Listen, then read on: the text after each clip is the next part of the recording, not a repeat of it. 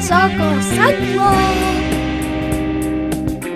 What up, what up, what up? Thank you so much for pressing play on the latest edition of the Michigan Soccer Central podcast, your weekly dip into the world's game being played right here in the Great Lakes state of Michigan. How's it going? Hopefully you had an amazing Memorial Day holiday weekend, however you chose to spend your time. Busy time in soccer. So those of us who took vacations over the holiday weekend maybe fell out of step a little bit with what's going on. So myself, I didn't get to go into anything in person because I was on vacation myself. So I was able to, keep my tabs on it. But a couple friends and some soccer enthusiasts that I know were out on the town and spent their weekends, or a considerable chunk of their weekends, with the local soccer scene. So I've got Chris Rosin returning to the show. Hello. Hey. And Luke Zagorski. Hey. Greetings. Thank you for joining the Michigan Soccer Central podcast. Gentlemen, you both went to various games, and I want to talk to you guys about that because the kids had the weekend off, but the professionals and the club teams were definitely in the thick of it. Chris, what did you get up to this weekend? We'll kind of give an overview, and then we'll dig a little deeper. But what did you do for your soccering this weekend?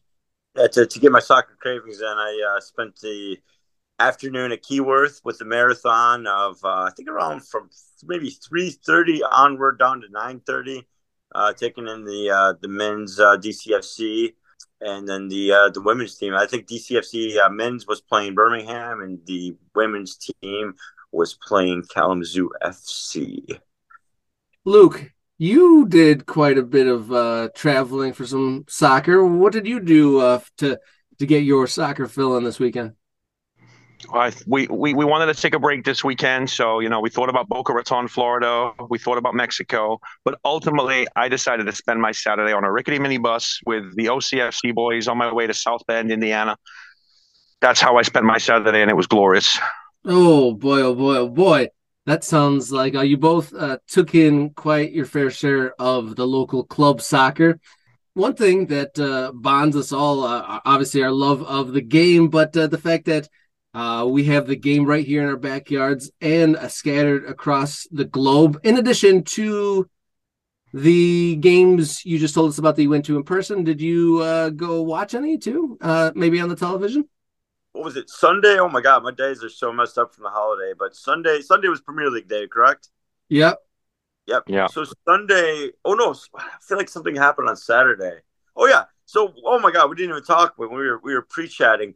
So the Borussia Dortmund mishap of the century happened Saturday morning, and I got to sit down and watch that game with a friend.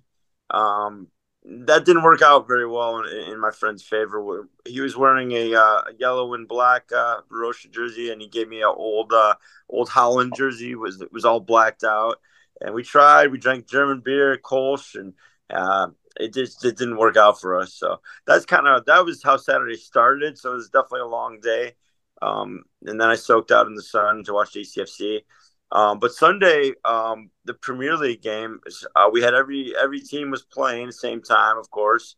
And I decided to get a little action on that. And that was kind of it made it fun, but it made it stressful. I put all my money on really Brighton. I really thought they were going to come out with the win. And then I realized Mitoma wasn't even playing. He was coming off the bench. They eventually put him in. I still felt good about the bet, but actually won most of my money on betting on ties with Old Faithful Liverpool, and I think I bet a Man U to tie, and they actually pulled it out. And I think there was one more game, but yeah, I'm a little bit of a derelict. Might be a degenerate.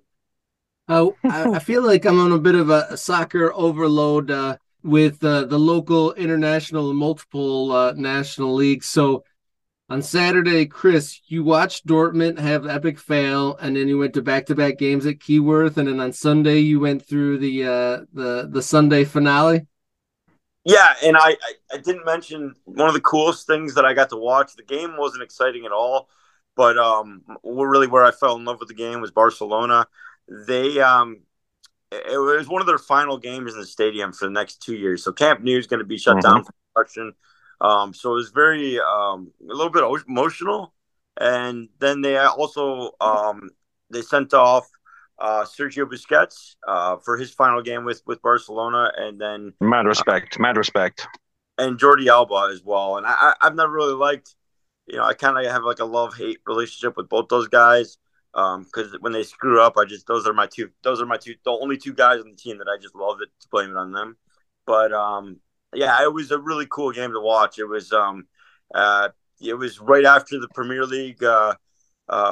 All those games ended, and we had some wild endings with Leicester getting the boot and Everton keeping afloat in the Premier League. But yeah, I mean, it felt I felt like I was in the right place at the right time just to be watching Barcelona, and I think they won 3 or 4-0. I think it was 3-0. But it was nice. It was a nice way to end the season. I think actually, believe it or not, Barcelona actually has one more, or the Spanish league plays one more week, which is at this point is kind of unnecessary. But it's been quite the weekend of so longs in the overseas leagues. Myself being a Liverpool fan, we sent off 4 big time senior players, and across the scope there was so much. I feel like there was a lot of somber endings to leagues this weekend, like Dortmund losing and then Bayern won, but just because of like a failure from their rivals, and then they didn't even really celebrate truly because they fired all their people. And then across England, there's the mixed emotions of Everton barely making it, Leicester surprise relegation. A lot of people have emotional ties to them because of their meteoric rise and now fall. And lots of players look like they might be going elsewhere, retiring. There was a bit of an odd, definitely fun and some exciting moments here and there, but definitely an odd finale weekend. Luke, you said you spent the day Saturday on the bus to South Bend, but you also on Sunday got to watch your Premier League team get to the Champions League. That must be a good feeling.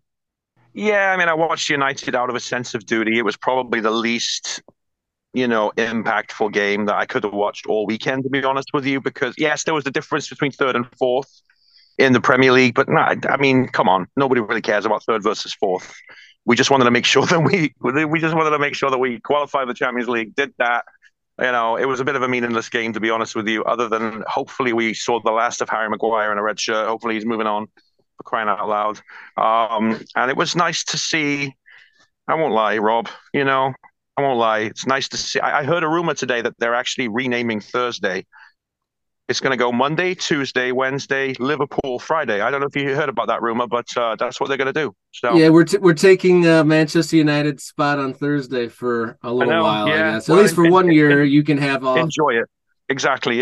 Enjoy it. You earned it. But yeah, so I watched United out of a sense of duty. Watched the Crew as well. I don't really want to talk about that. I gotta say, I really, really, really wanted to give a shout out to little tiny Luton Town. They got promoted to the Premier League this weekend.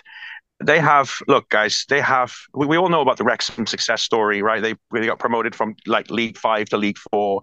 I've been a Wrexham fan most of my life as it goes, like a proper fan. I actually follow the team, and I made up for them. But the Luton thing is a completely different angle altogether. This is insane. If anybody hasn't had a chance to look on Google, take a look at Kenilworth Road, which is the stadium that Luton play in. It's a cowshed. Just nobody has any business playing football in that thing. It's awful. It's ugly. And honestly, Luton Town have absolutely no business playing in the Premier League. They don't. No business at all. But you know what? They did it. They're doing it. We're going to see Luton Town in the Premier League next year, and more credit to them. They are the absolute epitome. 9 years ago, they were playing non-league.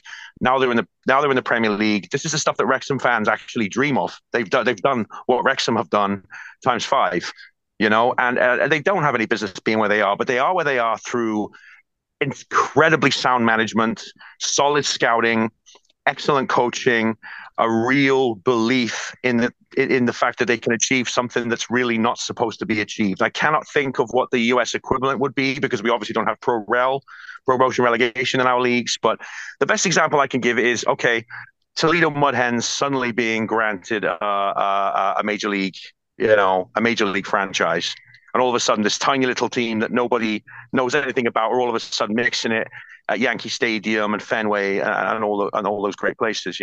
That's the equivalent of what we're seeing now. Yeah, Luton Town have no business being in the Premier League, but they are where they are through hard work and genuinely following a dream that, in the grand scheme of things in modern football, should not be attainable.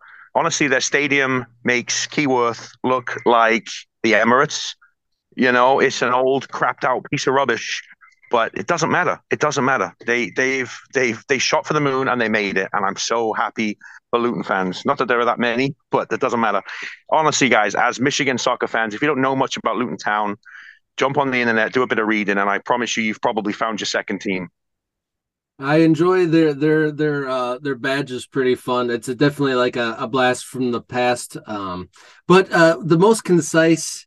To kind of put a bow on our international talk, the most concise review of at least the English season was that good decisions were rewarded and bad decision making was punished. Just with Leicester's probably a year and a half of bad decisions. Everton got away with theirs once again, but slowly building something together was rewarded with Brighton and Aston Villa.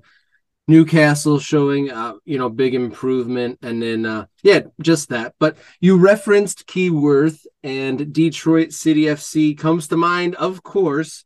And so I do want to turn my attention to that. Chris, you went to both games. Let's start off with the men's game. Obviously, in the USL Championship, they've had a tough go, but it looks like results are starting to turn around.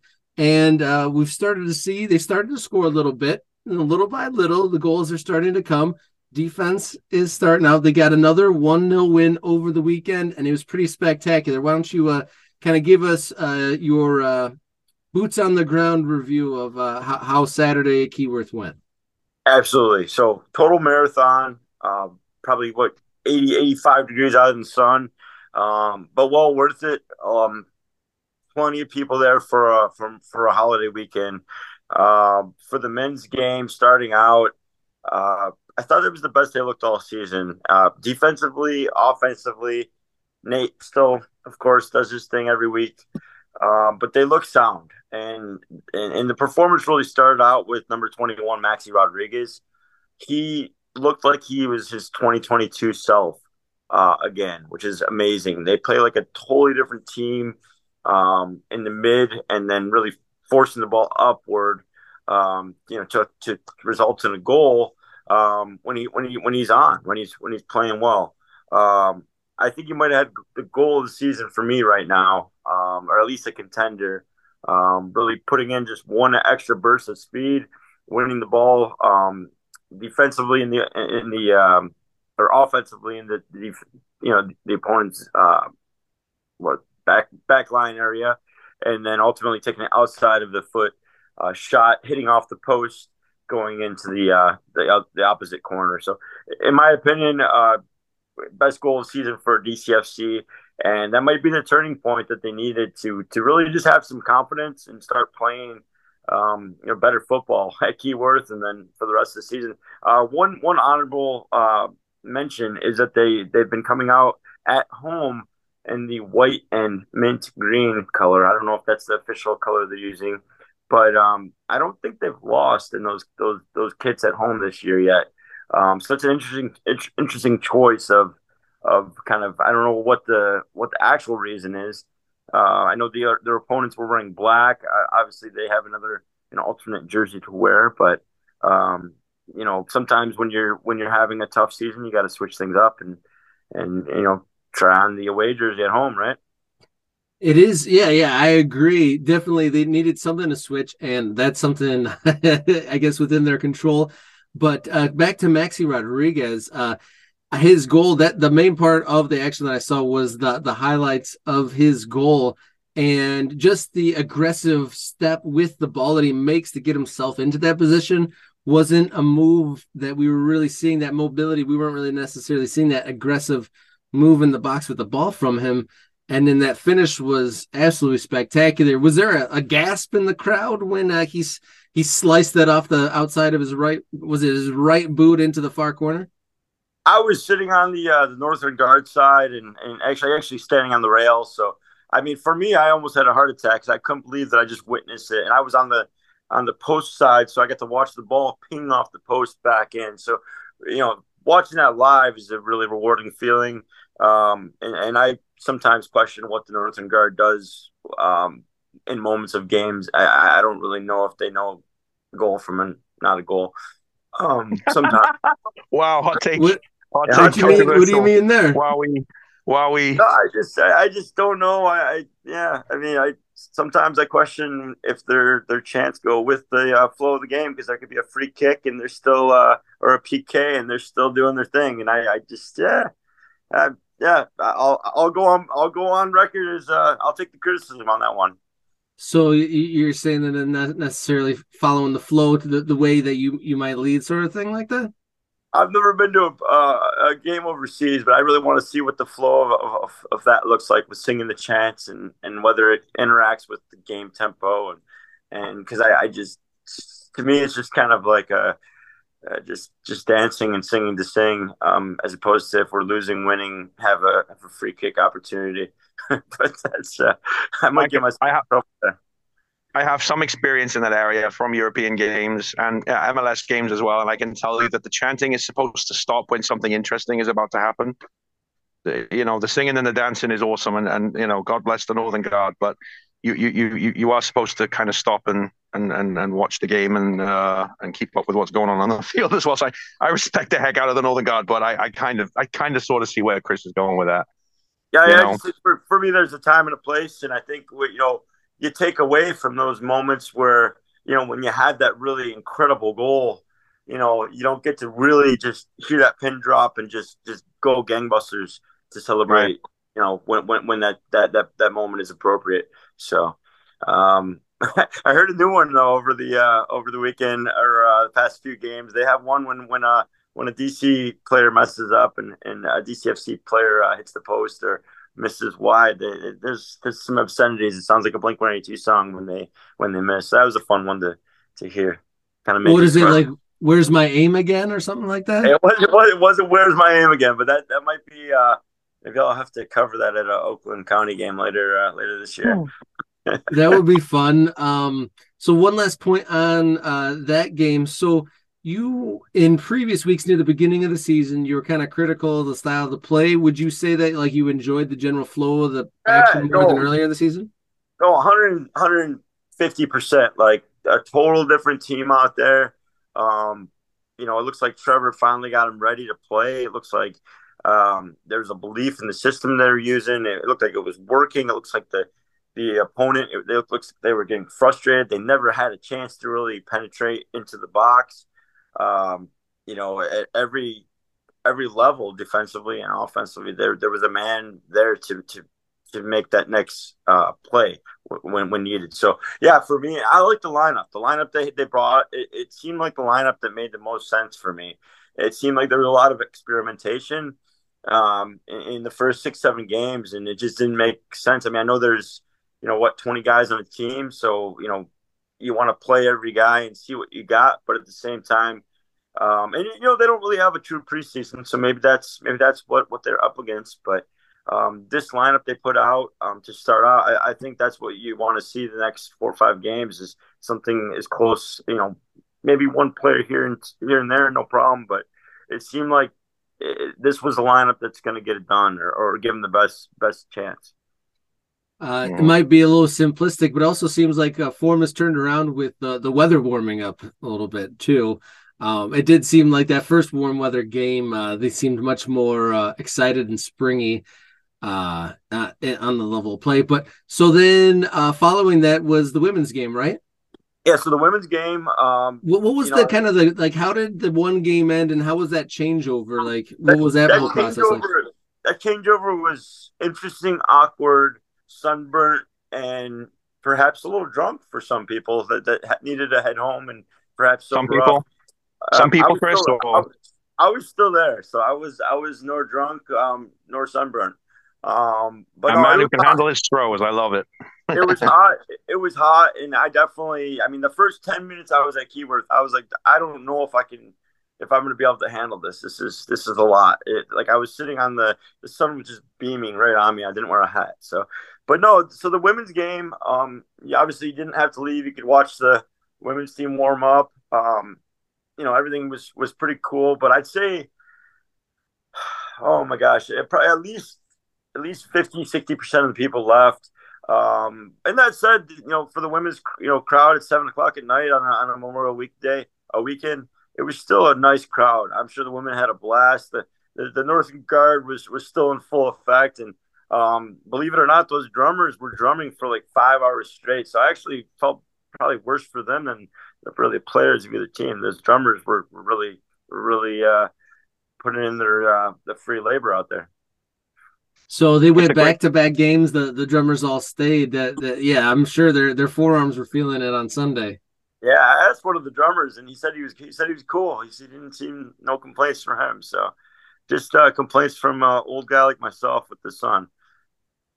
I think it's a terrific concept. This whole book ending the women's game with the men's game first. I think it's a great opportunity to showcase the women's team, who are a very, very strong team, new, but they've come a long way very quickly, and they're going to be able to give anybody a game. At this level, they seriously are. They've come an awful long way very fast, and DCFC fans should be proud of them. And you've got to get creative to work exposure to the women's game into the conversation. I think it was a terrific idea to have one game lead into the next. And shame on the people not shame on the people who left, because not everybody's gonna get it when it comes to women's football. But it's a great product, and the women, they deserve an opportunity to be seen by, more than 50 people and a dog. And it probably worked. It probably worked. And, I hope it continues. I wasn't able to make the game, but I definitely would. I would love that doubleheader concept. I would love it. So when the men's team's out of town, when the women have a Saturday night 7:00 game, there's usually a fantastic crowd. I think for season ticket holders, you can go to either one of the games, so there's no extra price there. But I'd say the turnout. If you ask the women's players, I bet you there's not another environment that's like that for them to play in. So I think, yeah, I mean, I would probably give my left foot to play one game in front of the wild Northern Guard of cheering at all times, right? Absolutely, me too. Those days are gone, but me too. But no, so that game, it was a long day, so I definitely was walking around and just kind of I was down there by myself. Saw a few friends and actually met a few new friends. So that was nice to kind of have some good soccer conversations. And I believe it or not, Kalamazoo ended up winning the game. They scored within the first 4 or 5 minutes, and I think I went out to get like a Fago Cola or whatever the heck they have there, and I missed the goal. So I don't know if it was a good goal or a bad goal or a little tap in. But it basically was Kalamazoo. They got that early goal. DCFC had about every opportunity to score and probably 60-70% of the possession, and they just couldn't seem to find the back of the net for the women's team. But it was funny. I said to myself, you know what, I'm sunburnt. I need to get out of here. I'll probably go home at some point. And I could have stayed if they had a DCFC boys game after. I would have stayed. I mean, I was loving soccer. The soccer action was great. The women. The one thing that we noticed when we're watching the women play versus the men's play, the speed is maybe a hair slower, but it's actually more action because the women don't seem to kick the ball out of bounds nearly as much. You might get 20 minutes or 15 minutes of just action within the lines, so that's nice. The men's, the ball is always going out of bounds, and it's just testosterone driven play back.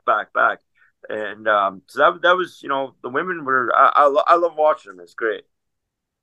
So I'm happy that you made some friends, Chris, at the game. I've seen you in action in a social setting. This guy could make he can go up to anybody and just make a friend. You could lock him in an empty room and he'd find a new buddy. I could imagine you could make friends with a lamppost. If you bumped into Hitler in line for a kibasi, you'd probably make friends with him. I mean, you could make friends with anybody, man, and I really appreciate that about you. I love that guy. No, I appreciate it. If you guys want to make friends with us, we're usually at the Oakland County games over the weekends when we're not at the Detroit City games or on tour buses, respectively with soccer teams. Amen. Yeah, before we move on, I'll just reference real quick the USLW standings that Detroit City FC women play in. 6-team division, Kalamazoo FC, who defeated DCFC's women 1-0 at the weekend. They are the top in the league, and Detroit City FC, after 5 games, sit in 4th of 6 with 1 win, 1 loss, and 3 draws. So moving up the table there, hopefully in the next few games, mid-table after the 5 matches. But while Chris was getting scorched in the Kenilworth sun, you rode the team bus with Oakland County Football Club into enemy territory. You went all the way to South Bend, Indiana, to see OCFC play the South Bend Lions. Give us a little rundown of that soccer experience there, Luke. Well, first of all, I don't like minibuses. They're very uncomfortable. I couldn't feel my arse at the end of it. I really couldn't. And I felt like we needed to stop every like half an hour just so I could, spread my gluteus maximus out a little bit. It was bloody awful. And there were no seatbelts and, whatever. But the game, we had a great time at the game. It was their home opener. You kind of got the sense that it wasn't as well publicized as, for example, OCFC's was, or Flint City's was. It kind of felt like it wasn't a huge event in the town, like you would hope. The crowd wasn't awful, but it wasn't packed to the rafters like you would hope for a brand new venue and a home opener for a local what are we calling it? Pre-professional team, high-level amateur team. But on the plus side, they played at a much nicer venue than they did when we last went down there. I believe it was 2 years ago. The stadium that they played at before, it was so strange. It was surrounded on all 4 sides by a brick wall. Not a lot of light got in. It wasn't a great atmosphere. It sort of felt like you were playing in like a prison yard, for lack of a better expression. But this stadium was a high-end private high school, and it was a great facility. It really was. And the soccer was good. 3-0 win. All of the goals came almost immediately. Like we sat down and it was 2-0. It was crazy.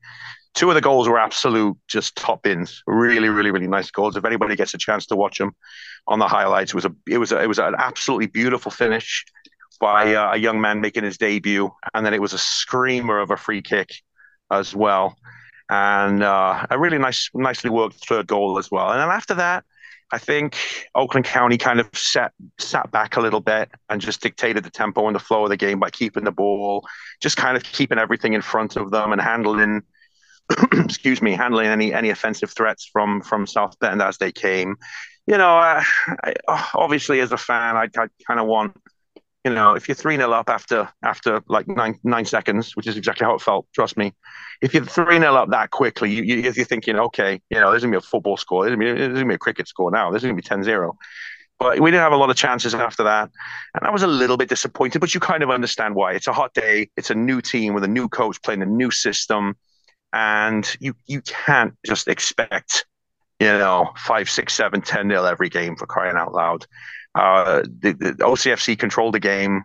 They got a good, they got some good run outs for some newer players, made some wholesale changes at halftime. Again, you completely understand that when you're 3-0 up, and played really well. We're in 3rd in the division of 6 right now, just behind the playoff spots, and look good value for it. Undefeated after 3 games. Again, brand new coach, brand new system, brand new players. These things take time. There's no preseason at USL 2 level. They only train a couple of times a week due to due to the obvious, outside commitments of real life.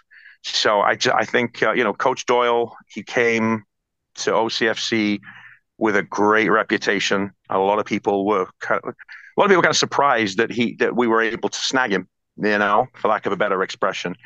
And he's beginning to show why. There's a lot of discipline and a lot of defensive rigidity in the team that we maybe were lacking in prior years. And seeing it up close, it's just very exciting. Very exciting indeed. So, yeah, great trip, great win. And next time I'm driving, I'm not taking the bloody minibus again. I'm not doing it. How late did you get back that night?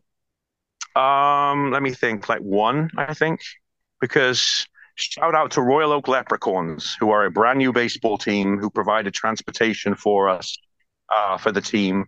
They are a Major League Baseball affiliated super minor league team who are debuting this summer. Getting quite excited to go down and see what that's all about at some point in June. I don't think they're brand new, because they were the ones that put the new seats on that park that's over there at Coolidge and 13 Mile. They've only played a couple seasons. I just know the guy who has been the PA voice a couple of times for.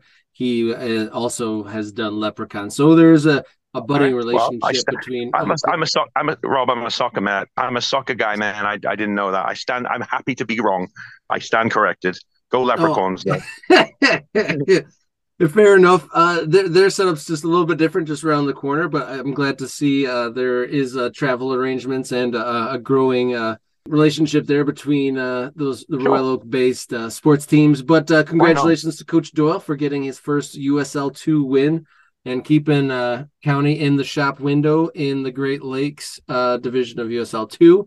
But we're recording late on Wednesday, May 31st, and the schedule continued both in USL 2 and Midwest Premier League. But one of the big notes of the day was up in Flint at 11:30. Flint took on Lansing City in their school day game, where they got, I think, between 4,000 and 5,000 school kids bust in for a soccer game in the middle of the school day, and the Bucks came out with a 4-1 victory, which brings them top of the table, which is no big surprise that the Bucks are once again one of the teams to beat in the division. In other score lines in the division here midweek, outside of that 4-1 midday school day game for the Bucks, South Bend Lions, who the aforementioned victims of the County 3-0 result tonight at home again, AFC Ann Arbor went into South Bend and got a 4-1 win. And then if I refresh my page, there was another game on the calendar tonight on the west side of the state, Midwest United FC versus Kalamazoo FC. Two teams with results trending in unexpected directions. Kalamazoo FC, two-time back-to-back division winners here, are winless. They lost 4-2 this evening against Midwest United. So interesting developments. It seems like some of our maybe predictions or forecasted thoughts on how this division is going to go is a little bit different, with Kalamazoo maybe not being at the level they, like I said, won the league 2 years in a row, and I don't believe have secured a victory so far. Yeah, they are 0 wins and 3 losses after 3 matches. Bucks 3 wins out of 3 matches. Midwest United in second place, 5 matches played, 10 points on the board. It is kind of intriguing, though. They do the standings in USL 2 with points per match. So the Bucks with the 3-point per game average, bringing them to the top of the table over Midwest United, who has 10 points but has played the 5 matches. Oakland County FC with the 5 points after 3 matches. keeps them in the shop window with 25% of the season under their belt. So exciting times there. No, it is. I think we could all agree that the USL two, our division could probably have done with a little bit of a shake-up. It's nice to see some different names and some different locations in the mix at the top of the league. It really is. Well, I mean, last year it was Kalamazoo, Bucks, and then Ann Arbor started off hot, trailed off, and finished third, which seemed brutal. But I feel that Ann Arbor's taken a loss already, but I feel like they are going to be in the mix. So the top two at this point, you got to still think are Ann Arbor and Flint, and who's going to challenge them this year. To be determined. Will it be the Midwest United Lansing, or will it be this time? Will it be Oakland County trying to stir up that pot? Yeah, the last one. We are coming close to the end of our time here on this Zoom call. So we're midweek. This podcast should drop Thursday or Friday, right ahead of the weekend. I should say that I will be doing another episode. Hopefully we fit in some time, myself and Craig Hearn, for another episode of Detroit Soccer Dads. Hopefully that hits your streams on Friday. And I'll probably mostly be talking about Flint City coming to Royal Oak to take on Oakland County FC. Do you guys have anything on your sporting calendar? How about you, Chris? I'll do my best to get out to Oakland County this weekend. That game's going to be held at, where is it, Shrine High School? Yes, for a one-off location change at Shrine, also in Royal Oak. Live one night only. I'm trying to think of, I'm assuming Detroit City's out of town. I'll have to look that one up, but you've been going to a lot of Midwest Premier League games, right? I certainly have. Probably, I'm trying to think if I don't know if it's a healthy amount or unhealthy amount. Well, you went to 2 games in Detroit, and then you went to what'd you do? You watched some on Sunday, and then you told me you also went to watch some liquid football in some Midwest Premier League action. And you said that game they took on AIM. We should talk about that for a minute before we go. Midwest Premier League action. I actually have the standings up here, but you saw Midwest Premier League action between Liquid Football and AIM, and that game got a little saucy. I should shout out Inter Detroit is top of the table after winning it last year, followed by the Jaguars, the Stars, and Liquid Football, Detroit Union, AIM Cedars, Thundercats, and Troy United, all having played a different amount of games, so can't draw too many conclusions on standings with with a team playing 5 and another one just playing a couple. But what have you thought of, just kind of succinctly, what have you thought of Midwest Premier League that you've taken in so far? Yeah, I think it's been a lot of fun. There's definitely been some crossover of players. I mean, there's even been I think some Oakland County players that have been playing on a few different teams. Just getting more touches on the ball in their off season of college. But it's been for me it's been a lot of fun to see kind of the teams. I think preseason I thought Liquid was going to run away with it, and right now it looks like Inter's a couple points ahead of everyone. But definitely some fast paced touches. I think it's a little slower than USL too. But that said, I think you're still going to see some good strikes, some good pace, and overall competition. Last night's game was a weird one. I'll tell you why. It's at Fortson High School. I guess that's where AIM is playing their home games. They had a little mishap with the lights, so the game had about a 30-minute delay. I got there a little later, just out of my nature of my schedule, and so I got there. I think I thought I was going to be arriving around halftime, and because of the lights, I think it was only around maybe the 18th, 19th minute. So first half was sloppy, but there were some moments. Liquid's attack and strategy. It seemed like they wanted to attack the left back of AIM, and they kept sending long balls all first half to that forward. They were really just that was it. So it was weird. It wasn't the most attractive brand of football to watch. There was a little scuffle right before halftime. A fan joined the field. Ooh. Fan got kicked out. You hate to see that just because, yeah, obviously there's players and refs, and obviously with the player or the ref in Livonia passing away a few years ago, you hate to see any. You want to see everything as much control as there can be. With the for player safety, ref safety, coaches safety. So Amen. About 1 minute going into halftime, there's a free kick on about the 18th. I'm going to talk football field terms, but the hash marker on the 18-yard line. And George, former great DCFC, great George Chamakov lines up and takes an incredible free kick and puts it in the top right bin. And it had to feel really special for him. I think it just kind of goes to show he still got it. And that was basically a send-off into halftime. So that was pretty cool. 1-0 in the half. Second half opened up. I would say, in the 70, 90 minutes I saw of soccer, I think only about 20, 25 were quality.